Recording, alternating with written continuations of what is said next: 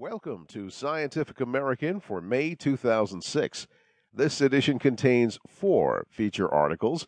In the cover story this month, physicists have replicated the conditions of the infant universe with startling results.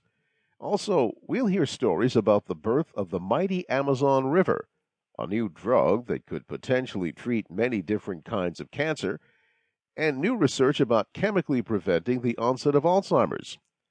First, the cover story, The First Few Microseconds, by Michael Reardon and William A. Zach. For the past 5 years, hundreds of scientists have been using a powerful new atom smasher at Brookhaven National Laboratory on Long Island to mimic conditions that existed at the birth of the universe, called the Relativistic Heavy Ion Collider, RHIC, pronounced RIC. It clashes 2 opposing beams of gold nuclei traveling at nearly the speed of light. The resulting collisions between pairs of these atomic nuclei generate exceedingly hot, dense bursts of matter and energy to simulate what happened during the first few microseconds of the Big Bang. These brief mini-bangs give physicists a ringside seat on some of the earliest moments of creation. During those early moments, matter was an ultra-hot, super-dense brew of particles called quarks and gluons rushing hither and thither and crashing willy-nilly into one another. A sprinkling of electrons, photons, and other light elementary particles seasoned the soup. This mixture had a temperature in the trillions of degrees, more than 100,000 times hotter than the sun's core. But the temperature plummeted as the cosmos expanded, just like an ordinary gas cools today when it expands rapidly. The quarks and gluons slowed down so much that some of them could begin sticking together briefly.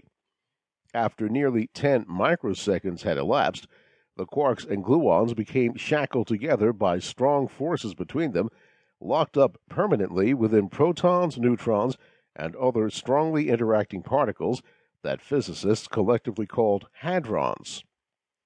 Such an abrupt change into the properties of a material is called a phase transition, like liquid water freezing into ice. The cosmic phase transition from the original mix of quarks and gluons into mundane protons and neutrons is of intense interest to scientists, both those who seek clues about how the universe evolved toward its current highly structured state and those who wish to understand better the fundamental forces involved. The protons and neutrons that form the nuclei of every atom today are relic droplets of that primordial sea, tiny subatomic prison cells in which quarks thrash back and forth, chained forever. Even in violent collisions, when the quarks seem on the verge of breaking out, new walls form to keep them confined. Although many physicists have tried, no one has ever witnessed a solitary quark drifting all alone through a particle detector.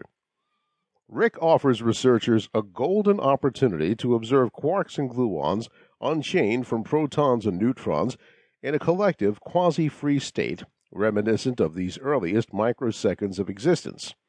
Theorists originally dubbed this concoction the quark-gluon plasma because they expected it to act like an ultra-hot gas of charged particles, a plasma, similar to the innards of a lightning bolt. By smashing heavy nuclei together in mini-bangs that briefly liberate quarks and gluons, RIC serves as a kind of time telescope.